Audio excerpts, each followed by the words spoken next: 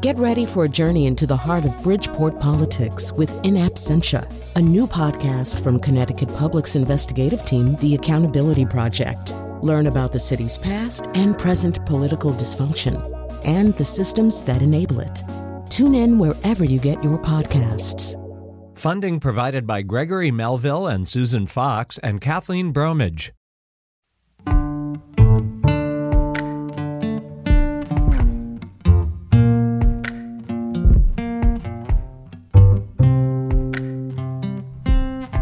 This is Where We Live from Connecticut Public Radio. I'm Catherine Shen. Today's the first day of fall, and the days are getting shorter, but hopefully you're still finding some time to be outside, maybe even with a cup of cider or some pumpkin spice latte if that's your thing. Fall gardening is well on its way, and this is a great season to harvest squash and other root vegetables, and also prepare your garden for next year. Although spring feels a ways away, and believe me, we're not here wishing time away, but it is time to pick out bulbs and start planning for the next growing season. And here to talk about what you need to do to put your garden to bed and maximize the health of your lawn and soil is horticulturist Charlie Nardozzi. He's also the host of the Connecticut Garden Journal on Connecticut Public Radio. Thank you so much, Charlie, for joining us again. It's nice to be here, Kat. And for our listeners, you can also join the conversation. Let us know if you have any questions, 888-720-9677. That's 888-720-WNPR, or find us on Facebook and Twitter at Where We Live. So, Charlie, I want to start out.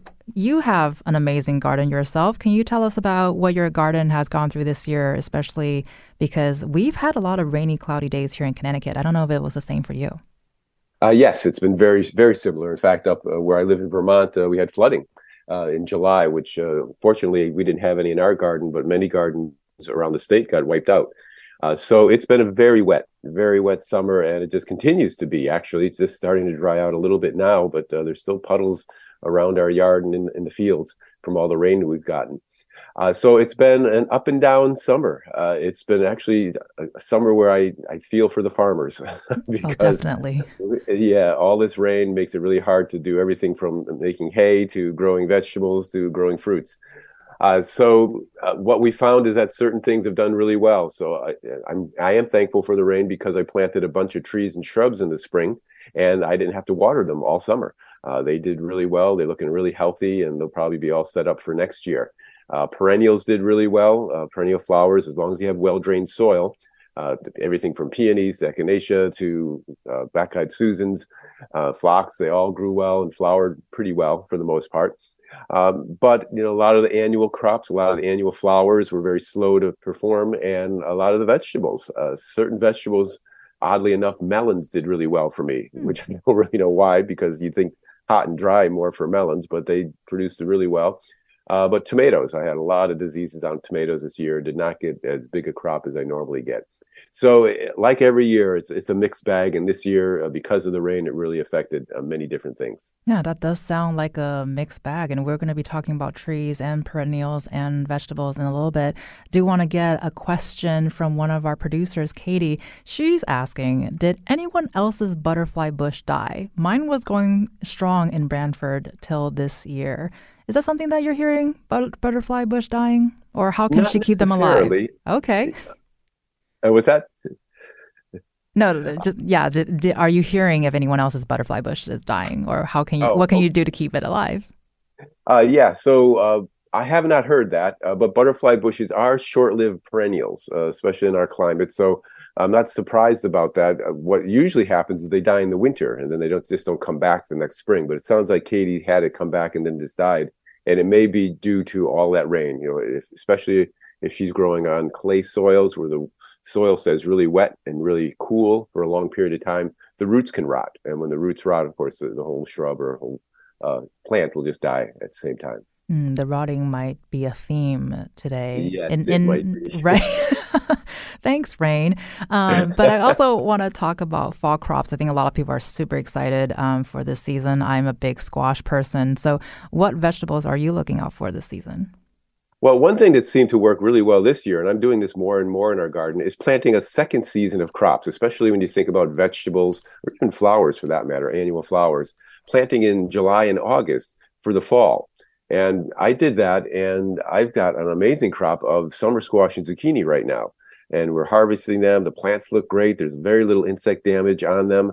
I think I might not even grow them in the spring next year. Just grow them in the summer for a late summer fall crop.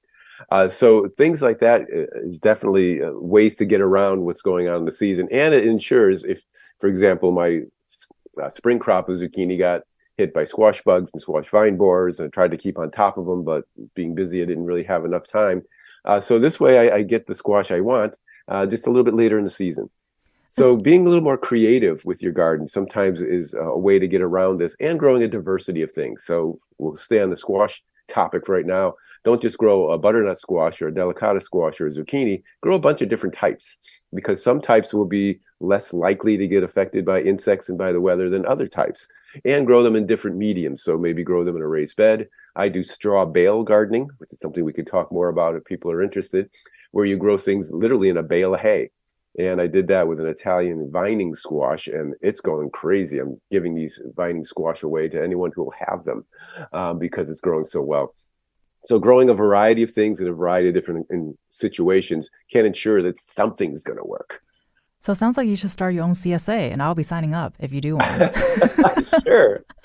And so, so you're talking about diversity of squash, and I think that will cause a lot of excitement for a lot of us squash fans. But so what can you do to prevent rot? Because I know we've talked about them just kind of hanging out on the soil. They could just be rotting there without you knowing, right?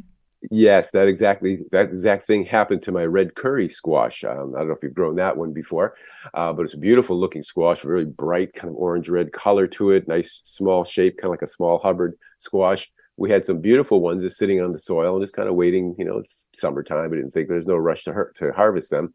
I checked them one day and they were completely rotted on the soil side. There was just the skin it looked good, but there was nothing inside.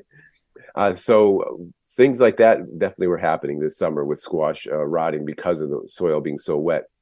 So some of the things you could do is grow in a raised bed. Make sure you mulch the bed really well so the squash are sitting on a bed of hay or grass clippings or something that's going to keep them away from that really wet soil. Or do that straw bale gardening technique that I mentioned. It's not just good for climbing squash. You can put a zucchini in there and a summer squash in there as well. Something that's going to keep the plants elevated so that when it does rain, the rain moves away and the water moves away from the plants, and so they don't necessarily have to rot. So it seems like raised beds are something that we should all consider if we don't want our plants to rot, sounds like. Yeah, I'm doing more and more of those every year.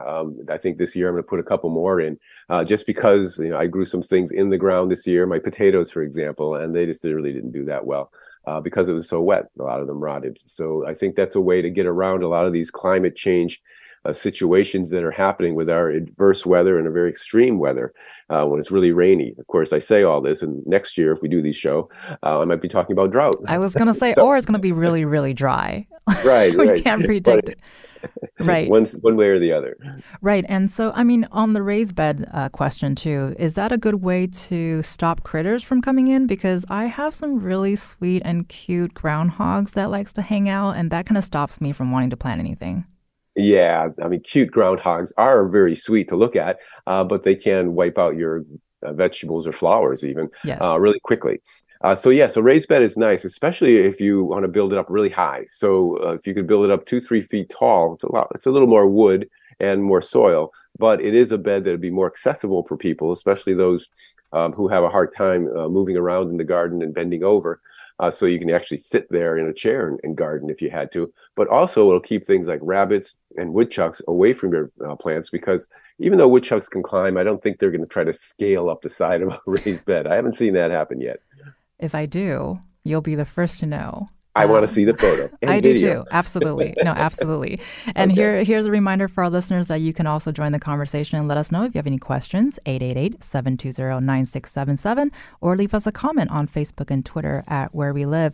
We have another question from our senior producer, Tess, who says, I picked up my mums a couple weeks ago and I have not seen any flowers yet. When will they bloom? When will they bloom, Charlie? They should be blooming very soon. Most of the mums you see in garden centers and nurseries, they probably already have their buds set on them. If she got a mum that doesn't have buds set on them, that's a little odd because usually they're already ready to go when you buy them. So I would just check and make sure there's buds on them, Tess, and then also just give them a little time. I think a few sunny days this coming week supposed to be sunnier. So that should pop them right out. And next week, you should have a nice display of flowers. All right. Well, we'll keep you posted because she says there are buds. So we'll take take a look. Coming soon. But keep them in the sun. Keep them in the sun. That's an important part about it. All right. We're noting that down. And so with adding to the list of things to do, is this a good time to start picking out and planting bulbs? Yes. Well, picking out, yes. Planting, no. Picking out bulbs is important to do, especially if you're going to buy them locally versus through the mail, because what happens with garden centers is that they get a big bulb shipment in August usually for all the spring flowering bulbs, the tulips, daffodils, hyacinths, all of those. And that's it for the season. They don't get another shipment in the fall or 2 shipments, 3 shipments. So what they get in that first big haul is what they have. So the sooner you get out there, the better the choice you're going to have as far as the different types of bulbs and the different flower colors that you can choose. So I always encourage people to go out in September, buy all the bulbs that you're thinking of growing, but you don't want to plant them until mid to end of October. So you want to wait at least a month to plant them into the ground. At the same time, you'd be planting garlic and shallots as well. Okay, yeah, we'll definitely be getting into the garlic conversation in a quick moment, but I want to ask too, when it comes to bulbs, can you explain to our listeners what companion planting is and what does that look like when it comes to bulbs? So when it comes to bulbs, there is a technique, it's called layering, or you can call it companion planting, where you plant bulbs, different kinds of bulbs in the same hole. So if you think of it in terms of either a container or a hole in the ground, instead of just having a whole bunch of bulbs kind of scattered out in a big garden area, you concentrate them in one spot. And the reason you're doing this is that you're going to get a bigger show in the spring and a longer show because you're going to have bulbs that are coming up and flowering at different times in the spring. So what you will do, for example, would be, say you dug a 2x2 area up for your bulbs. On the bottom, you put the biggest bulbs, like the big daffodils, for example, or big hyacinths. And those would usually be about 6 inches into the soil, depending upon the kind of soil you have. Clay soil would be a little shallower, sandy soil a little deeper. And so you put a layer of those down, you add some soil over the top of those bulbs, and then you put your medium-sized bulbs, like tulips, for example. You put those in about 4 inches deep, cover those with soil, and then in the top couple inches deep, you put in the small bulbs, the scillas, the crocus, kind of doxa, snowdrops, things of that nature. So what will happen is, depending on the varieties you choose, in the spring, they'll start coming up and the little bulbs will start blooming first, and then maybe the tulips, if they're early or mid-season, next. And then if you have a late-season daffodil, these would come up the third time, the third group. And that would actually extend the flowering season for weeks. So instead of getting a big burst of tulips for a few days and then we get a windstorm and they all go lose all their petals, you'll have color in there for a number of weeks. And you mentioned quite a few flowers there. Do you have any bulb recommendations for those who are interested in starting this process? Well, there's lots of different types out there. So I would just look at the maturity. That they'll often say on the packaging if it's an early, mid, or late season bulb. So you can kind of think about your combinations by looking at that. So it could be an early daffodil, a mid-season tulip, maybe a late season hyacinth, something of that nature. I also love growing the wildflower tulips, the species tulips. And these are smaller than the regular cut flower tulips, which is what we normally would grow. And that, in fact, they come from Holland. Most of them come from Holland. And the reason that they're so tall and thin like that is that the big industry in Holland is not the bulb industry, but the cut flower industry. Right. So they grow bulbs for cut flowers and they ship them around the world. But there are these wildflower species, which are the original ones. If you went to the mountains of Turkey, for example, you would see these blooming all over the place in the spring. They're low growing. They look like tulips, but they're low growing, different colors, different flower shapes to them, and different foliage shapes and colors too. Very interesting looking plants. And they're more hardy than the regular hybrid tulips, so they tend to come back year after year. Well, you just gave me a new idea for my new potential garden, so I appreciate that. Good. Yeah, that I hopefully will not kill this season. That would be nice. You mentioned garlic earlier, so I want to talk about garlic and alliums. When should we get those planted, and what are we talking about when we're talking about alliums? So when we talk about alliums, we're meaning garlic, mostly garlic and shallots this time of year. Of course, you plant the flowering alliums, the drumstick alliums, and those types of alliums too, if you like.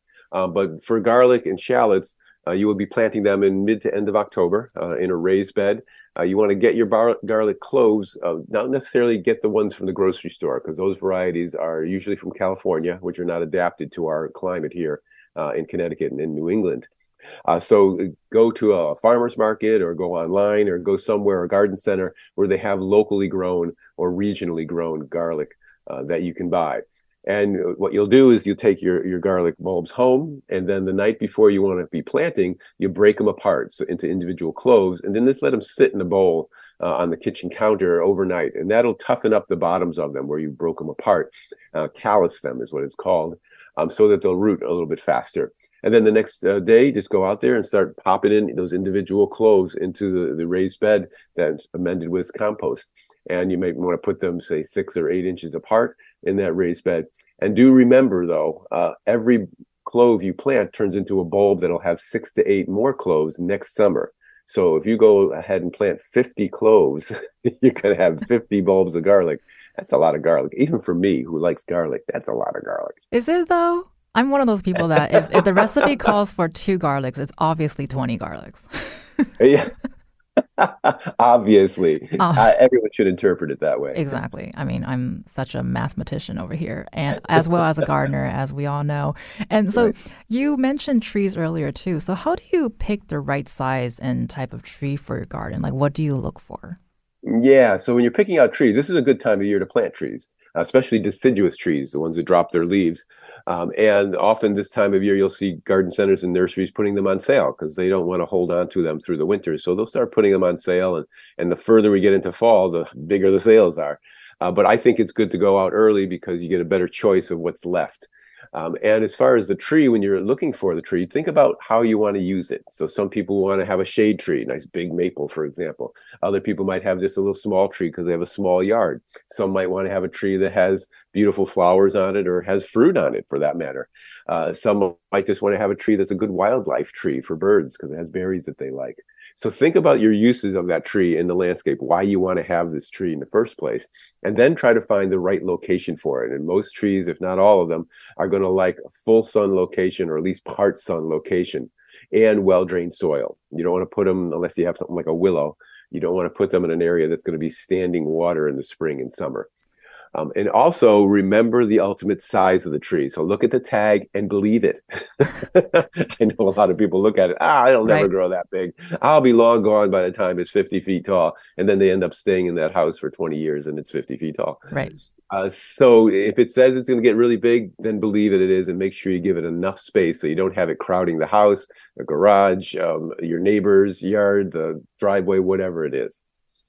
And so we talked about this in previous conversations, and I think a lot more people are wanting to be more selective with their plants, especially when it comes to being able to contribute to the ecosystem, being more climate friendly, environmentally friendly. So when it comes to picking plants for your backyard, whether it's flowers, shrubs, or trees, do you have any advice or whatnots when it comes to creating like pollinator gardens? What does that look like? Yeah, so that's become very popular. And in fact, in Connecticut, they started a movement called Pollinator Pathways down in Wilton, Connecticut, where groups of people, garden club members, got together and started installing pollinator gardens in libraries and school grounds and churches and places like that, with the idea that we're creating more pollinator pockets so that the pollinators can have a pathway from one garden to the next, because they do move around a lot, and so they need to have places to go. So pollinators are very popular, and pollinator gardens are great, and fall is a perfectly good time to start a pollinator garden. What you always want to look for when you're doing pollinators is you want to have plants that'll bloom from spring to fall, not an individual plant that's going to bloom that whole time, but different plants. So you have something in the spring blooming, something in midsummer that's blooming, something in fall that's blooming. And that'll give the pollinators a constant source of food right through the summer. It's particularly important in the spring and the fall, obviously, because the spring, they're just coming out of hibernation and they're looking for pollen. I know I watch pollinators on the crocuses and early blooming trees like the Cornus mas, the Cornelian cherry. They love them because they bloom early and there's not a lot of other things that are actually out there for them to feed on. And the same thing is happening in the fall when they're getting ready to go into hibernation. So having plants like asters and some of the goldenrods there, those are really great plants for pollinators. So making sure you have a nice array of plants that are there, and of course put them in a sunny spot, well-drained soil, and make sure you don't get seduced into planting things that can become thugs in your garden. And the one I'm thinking of is the common milkweed. Often people love to grow milkweed because it attracts the monarch butterfly, which is a great thing to do because the monarch needs milkweed to complete its life cycle. But the common milkweed, the one you see growing in fields or on the roadsides, that's a bit of a thug. It'll grow by underground rhizomes and roots all over the place. It'll take over a garden. So if you put it in there with other plants, in a couple of years, you have just a milkweed garden. So it's better to grow other kinds of milkweeds. There's a swamp milkweed, the purple milkweed. There's a number of different ones out there that are just as good for the pollinators and for the butterflies, but they're not as aggressive in the garden. And got one more question here. You talked so much about pollinator-friendly plants. Do you have any you would recommend as someone who might be just starting, or if they want to attract more bees, for example, or whatnot? What kind of plants would you recommend? Yeah, so things that would be native plants, or species versions of plants, I should say. That's probably the best thing. So, for example, echinacea is always a great plant to have for pollinators, great one to have for birds, too, because the little finches love the seed heads at the end of the season. But you want to make sure you get a echinacea that looks like an echinacea. Unfortunately, some of the breeding that's gone into echinacea recently has some of them looking like little toy poodles, little fluffy heads to them and little petals sticking out. And a pollinator who's flying around looking for echinacea sees that and doesn't recognize that. So you want to stick with the ones that look kind of like the Echinacea purpurea, the one that has the cone on it and then the petals. There could be different colors, but as long as it looks like that, that's what you want to stick with. So Echinacea is a great pollinator plant to have in the garden.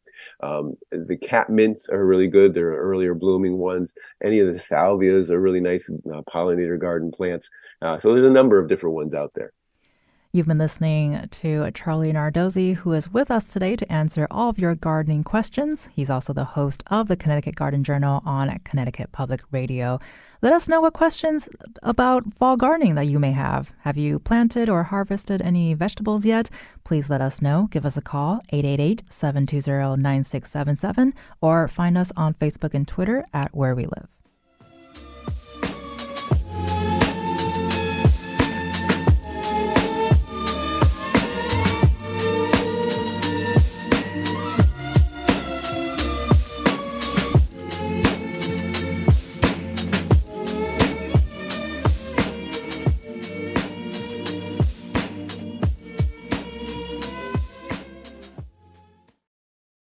Support for this podcast comes from Hartford Healthcare.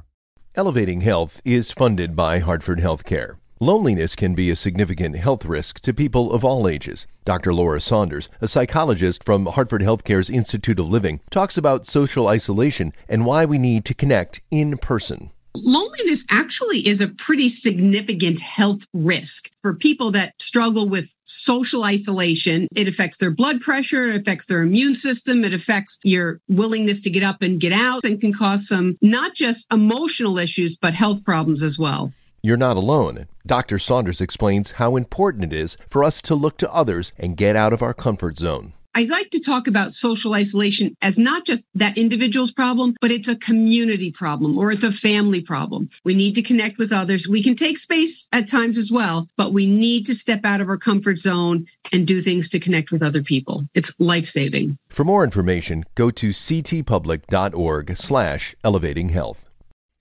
This is Where We Live from Connecticut Public Radio. I'm Catherine Shen.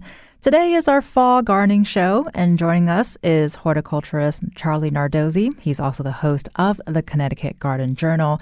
There's a lot of things to think about when planting a garden, whether you're expanding your gardening space or perhaps getting ready to plant bulbs for the first time. There are so many factors to consider. The what, where, and when you should plant, just to name a few. And many gardeners are choosing native plants, which are some of the most sustainable plants to plant. And now we have Charlie back. And Charlie, I want to ask, usually this is also the time where people would be cutting down perennials, but the advice now I think is how to put our garden to bed and clean them up has changed a little bit. So can you tell us about this sort of older advice versus your new advice on putting your garden to bed for the winter? Sure. Yeah. So the older advice or the older practice would be to literally clean up your whole garden. So cut things down, remove all the foliage, remove any kind of weeds, maybe spread a little compost, and really have everything kind of neat and tidy in your garden, which looks nice. But what we've found out in the last bunch of years is that that's not the best thing ecologically for our yard and our garden, because a lot of that air, a lot of those dead plants that are just hanging out there, like you would see in a meadow, for example, is where pollinators and beneficial insects will overwinter. And so by removing all of them from your garden and putting them in a compost pile or just getting rid of them, you're taking them out of your yard and you're not going to have them for the next year. So now the recommendation is, just like I say to my dogs, leave it. So you just want to leave things there as much as you can. So I know this is a stretch for people, and I've often had this conversation with gardeners about, but it's so messy and it's so bad looking. So if there are certain things that are really bad looking, all right, go ahead and cut those back. But try to leave as much as you can, especially stalky things like echinacea stalks and phlox stalks and zinnia stalks, things that an overwintering insect might be tunneling into the center of them and spending the winter there, and leave those there until the spring. And then in the spring, after a group of 50-degree days, what you want to do is come back into that garden. Now you can clean things up, because after those warm days, the pollinators have moved on. And then you can remove them if you want, or just chop them up and leave them there, put some compost down, and then you'll be ready to go. So my real question here is your dog listening to you? Sometimes. Is he just leaving? Like gardeners, sometimes they listen to me. All right. So hopefully he's leaving the leaves alone. So Charlie, we got a question on Twitter from CT Climate News, and they're asking, Charlie, can you speak to the importance of waiting to mow fields until after the first hard frost for pollinators? Yes, that's a good point. So if you do have a field or a meadow around your property, it's always great to wait until a first hard frost, or even later than that. What we're trying to do with fields and meadows, a lot of people like the look of those fields. In fact, our neighbor's daughter is getting married, and we have a big field. They have a big field there, and he specifically mentioned that the guy who comes to brush hog, don't come and brush hog it before the wedding, because she likes the look of all the nice grass, brown grass, kind of waving in the breeze in the field. So we like that look in a field. But to keep that look there, you do have to mow it at least once a year. If we just disappeared from the planet, we being humans, this whole area would just turn into a forest again. That is what the natural succession is for this area. It's forested. And it was like that when the colonists came way back when. So the best way to do that is to mow once a year, but the best time to do it would be after a hard frost, or even into November, early December, to knock all of the things down, leave them on the ground. And what you're trying to do is prevent that succession from happening. So you'll end up chopping down some early shrubs, some little tree saplings, things of that nature, so that in the spring, everything will come up and you'll still have your wildflowers.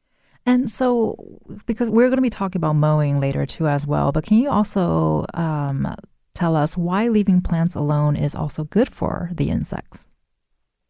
Well, it provides a space for them to hide, a space for them to overwinter, and sometimes a space for them to have some food too. So leaving plants there, what we're trying to do in our garden is mimic what's happening in nature. And that seems to be the big trend now in gardens, is let's look at what happens in nature and try to mimic that in our own yard. So, for example, in a forest, a deciduous forest, especially with maples or oaks, you'll notice that the soil is very rarely bare. There's always something on it, either dead leaves from last year or plants growing on it. You rarely see just open, bare soil like we would in a farm field, for example. And what that does is it protects the soil, protects the microbes in the soil, and it creates more of an organic layer there as all this organic material breaks down, and that helps feed the trees and helps them grow. So if we can mimic that in our gardens, for example, in a vegetable or an annual flower garden, instead of tilling things under in the fall to kill everything, don't do that.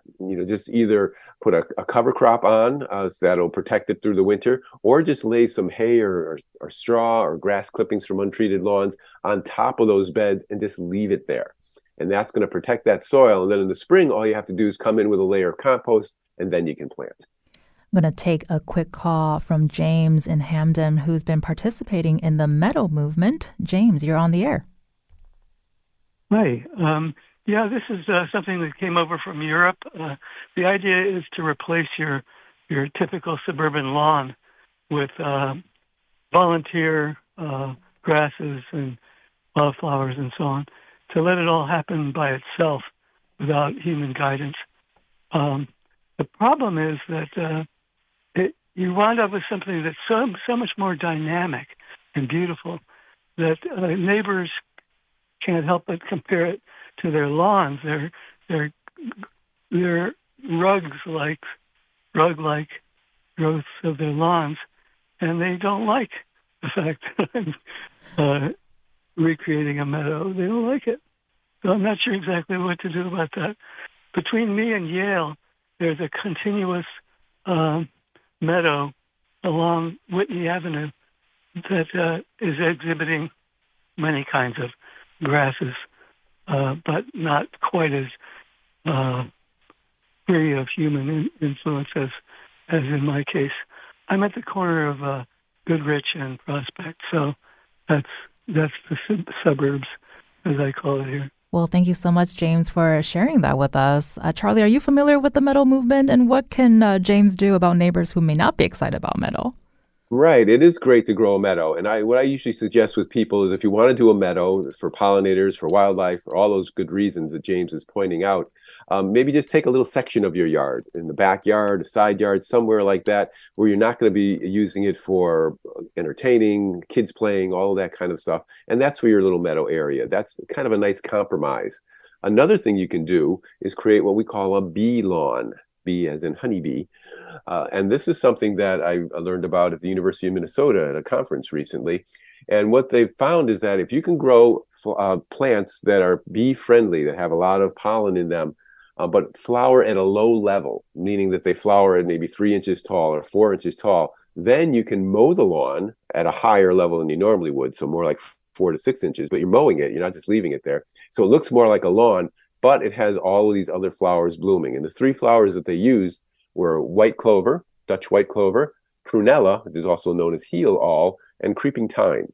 And they found that by seeding all that in the lawn in late fall, so what you would do is you'd scalp that lawn down really low to the ground, like in November, you would aerate it, and then you would throw the seed mix in there, water it really well. Then next spring, it'll start coming up. And after a year or two, and once it's established, you'll see that as long as you're mowing the lawn up at least 4 inches tall or even higher, that all these other plants are blooming all summer long, which are creating an environment for pollinating insects that they like. And they found that they were able to attract 53 different species of native pollinators to this kind of lawn. So that's a nice little compromise that you can do where you still have something that looks like a lawn, but it's actually very pollinator friendly. Wow, yeah, that sounds really amazing, and especially with what James just shared. And I know a lot of people are interested in the no-mow lawns movement. But so when it comes to doing that, when not mowing lawns or meadows, are there concerns about ticks? Especially we've been hearing a lot about how because the climate is a lot warmer, so they're either staying around longer or waking up earlier. Yes, that is a reason. That's the reason I mow as much as we do, because we have a ton of ticks, and we have dogs that, of course, get the ticks on them and bring them in the house, and then they get on us. So I know that that's concerned with meadows and people having meadows around the house, is that if they walk through them, there's a higher likelihood they're going to get ticks on their clothing and then on their body. So I think, again, this alternative of either doing a meadow a little separate from the lawn, so it's not a place that you travel through frequently, or doing the bee lawn, which is high, but not going to be as attractive to ticks as a meadow. Might be some nice ways around that problem. And along those lines, too, especially now that we're seeing the leaves falling, is there a good time to clean up the leaves? What do you suggest? Well, this is going back to my command for my dog. Yes. Leave them alone. Leave them alone. So if you just have a little bit of leaves, I know there's so many beautiful big old maples and oaks in Connecticut, and you get these houses that have these big trees that drop a ton of leaves. If you get just a little bit of leaves, maybe a couple inches of leaves on your lawn or in your gardens, on your lawn, just mow them and leave them there. In your gardens, just leave them there. They're not going to harm anything. They're not so thick that they're going to kill your plants. But if you do have a property where you have a big tree or the wind blows all your neighbor's leaves into your yard, that kind of thing, you are going to have to remove some of them. You can't leave a foot thick amount of leaves on a lawn or on a plant. and not have them rot during the winter.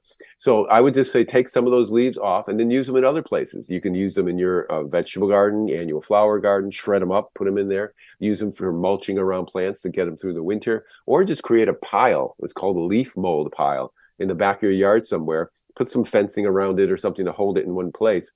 Dump all your leaves there, and after a couple of years, you'll see that they rot down into this beautiful compost material that you can use in your garden.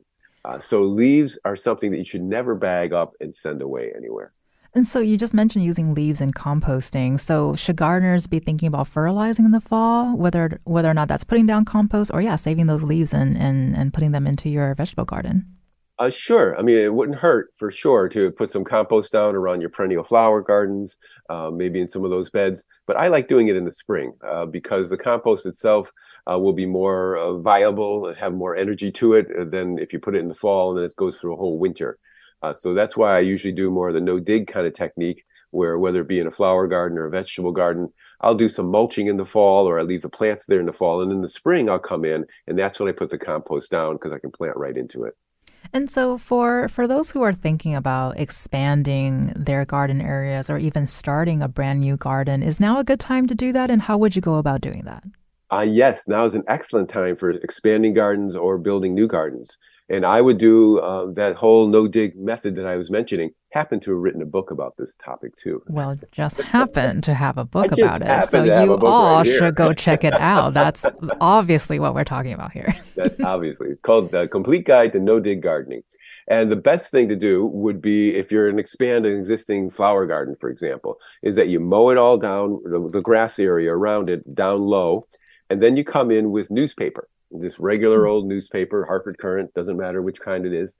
And even if it has colored ink, you can just put it down because the colored ink tends to be soy-based. You want to avoid using any of those inserts that are glossy because those may have heavy metals in them.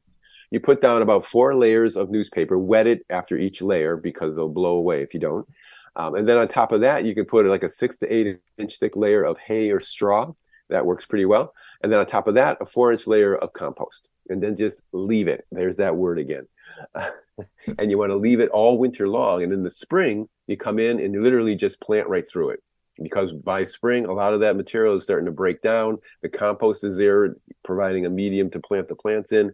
And everything just kind of pops and grows really well. And you haven't had to dig it, turn it, till it, work so hard. And it's better for the plants because you have all those nutrients in the soil that you didn't till up or remove. All that dead grass is actually fertilizer for your plants. So the biggest takeaway so far is raised beds and leave your leaves alone is what Charlie is telling us right now. And that's who you've been listening to. We've been listening to Charlie Nardozzi, who's a horticulturist and host of Connecticut Garden Journal on Connecticut Public, and he'll be staying with us to answer all of your gardening questions. So let us know what questions you have. Give us a call, 888-720-9677, or leave us a comment on Facebook and Twitter at Where We Live.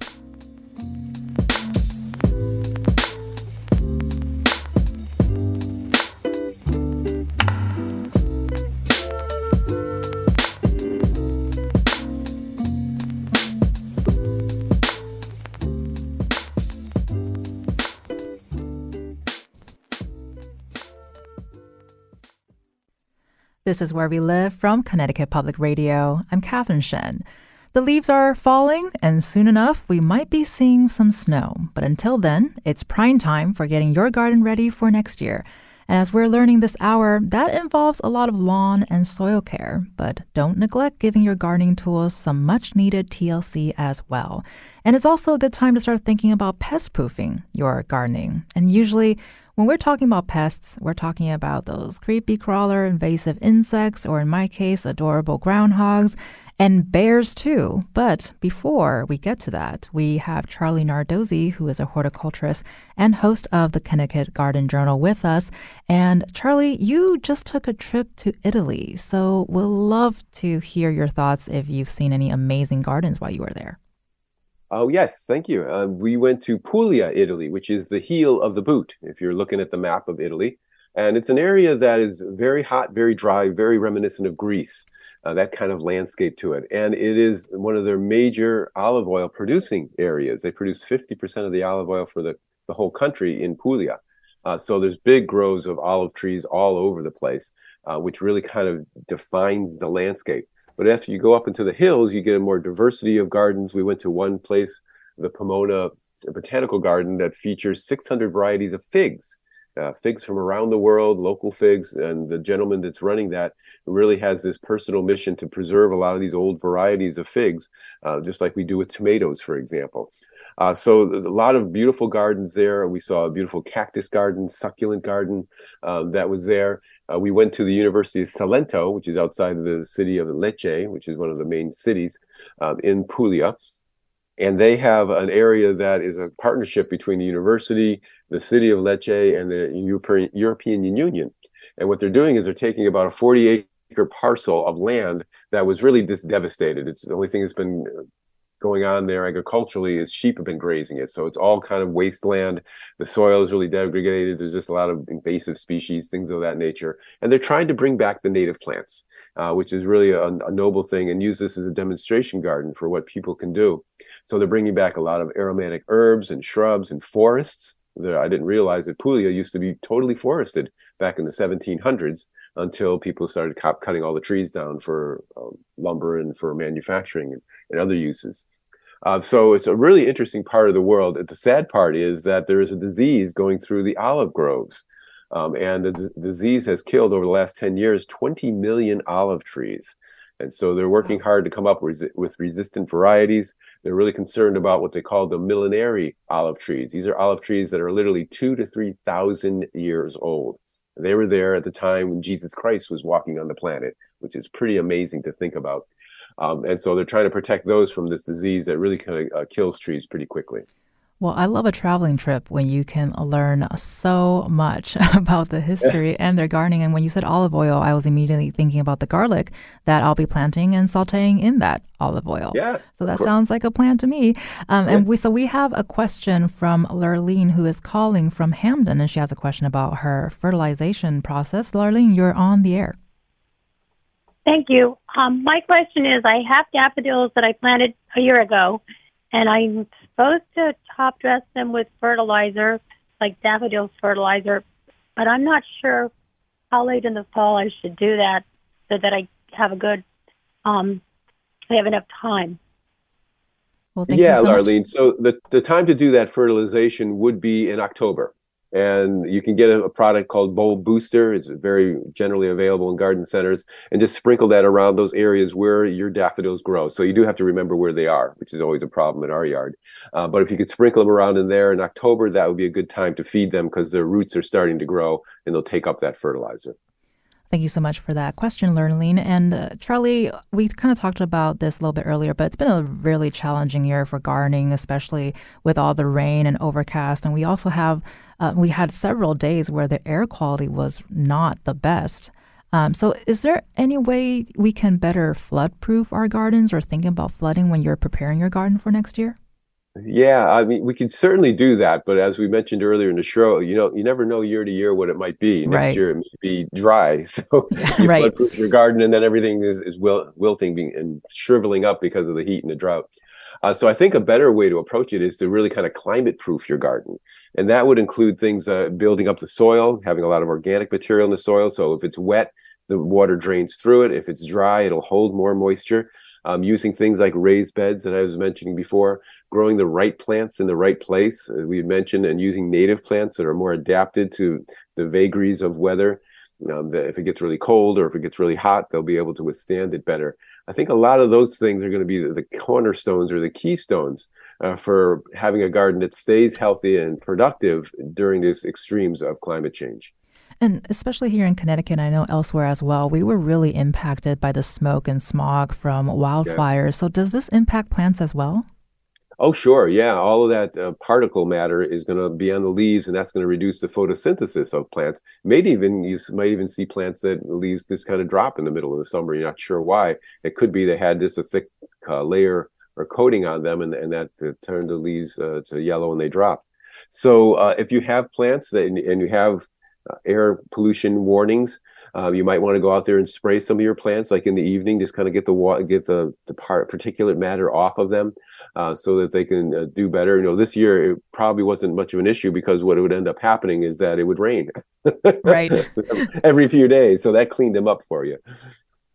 And so this might be a first for a Where We Live gardening show, but want to talk about bears. We have had a lot of bear sightings in Connecticut. How are they impacting gardens? Are they impacting gardens? And are there ways we can keep them out besides having snacks? Yes, so bears have adapted to human beings, very much so. And so they know where to go. They're pretty intelligent creatures. A lot of times they're looking for your garbage pails, where they can get an easy snack, or your bird feeders, places like that where it's an easy snack. They may go into your garden sometimes, looking for some fruits and things like that, or some berries like raspberries. But most of the time, I think an easier snack is to go into your garbage and just kind of knock over the barrels and forage through it for whatever you have for your leftovers. If you do have them in the gardens, of course, probably the best thing would be an electric fence, some way of shocking them, kind of getting them unaccustomed to going in there. So you train them not to go into this certain area. A regular fence is, if you get a big enough bear, they're just going to barrel right through it. So that's not really going to stop them. But an electric fence might be a good way to keep them at bay. You just gave me some serious Jurassic Park vibes. That's the big bears you got. That is, that's some big, and I have not seen any in my yard, thankfully, but I have a lot of friends that have, and when I see them, they're adorable, but you do not want them walking around. No, you don't, especially if it's a mama with her cubs. Then she gets very protective, and if you get in between the two of them, it's not a good scene. Right, exactly. So we've got another question here from Christine, who is asking from Farmington. Can Charlie address the Asian jumping worms problem across the state? Even with potted plants, they're horrible, deplete nutrition of soil, and some say we should live with them. What do you say, Charlie? Well, I think we're probably going to end up having to live with them. We really would not like to, but it is something that has really spread all over the place, all over our region here, on the Midwest, upper Midwest. There's a lot of research done in the University of Wisconsin if you want to do some personal research on the Asian jumping worms or the snake worm. This is a earthworm that was brought here from Japan in Asia.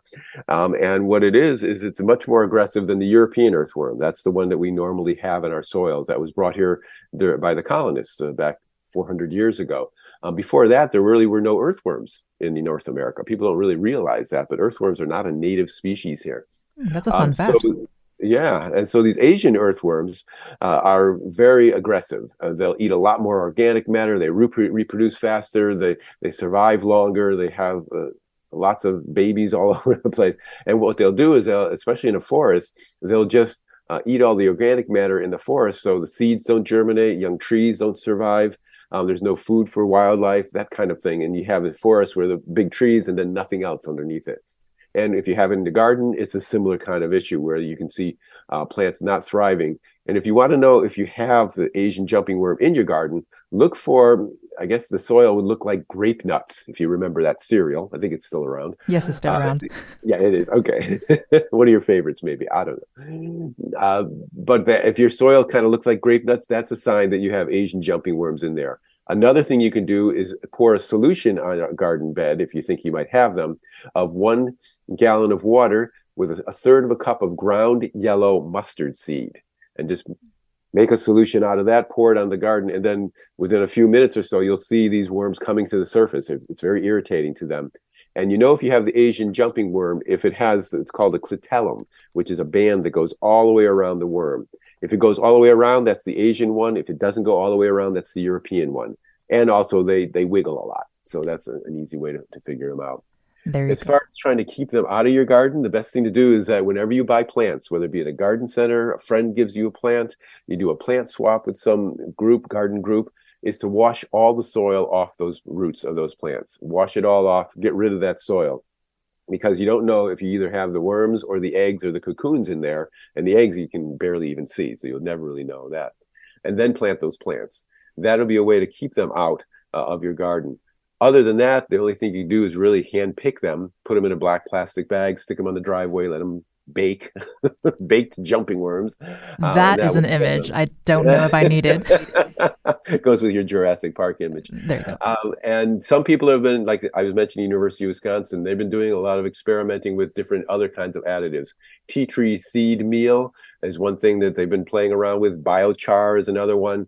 Beneficial nematodes. So there's research that's happening, but right now there's really not a lot of surefire ways to get rid of them. Well, thank you so much, Christine, for that question. And that's a surefire way to end this conversation, though I know we can talk forever about plants and jumping worms, apparently. Thank you so much to Charlie Nardozzi, who's a horticulturist and host of the Connecticut Garden Journal on Connecticut Public Radio. Thanks for joining us, Charlie. You're welcome. I'm Catherine Shen. Today's show is produced by Tess Terrible. Our technical producer is Kat Pastor. Download Where We Live anytime on your favorite podcast app. And thank you so much for listening.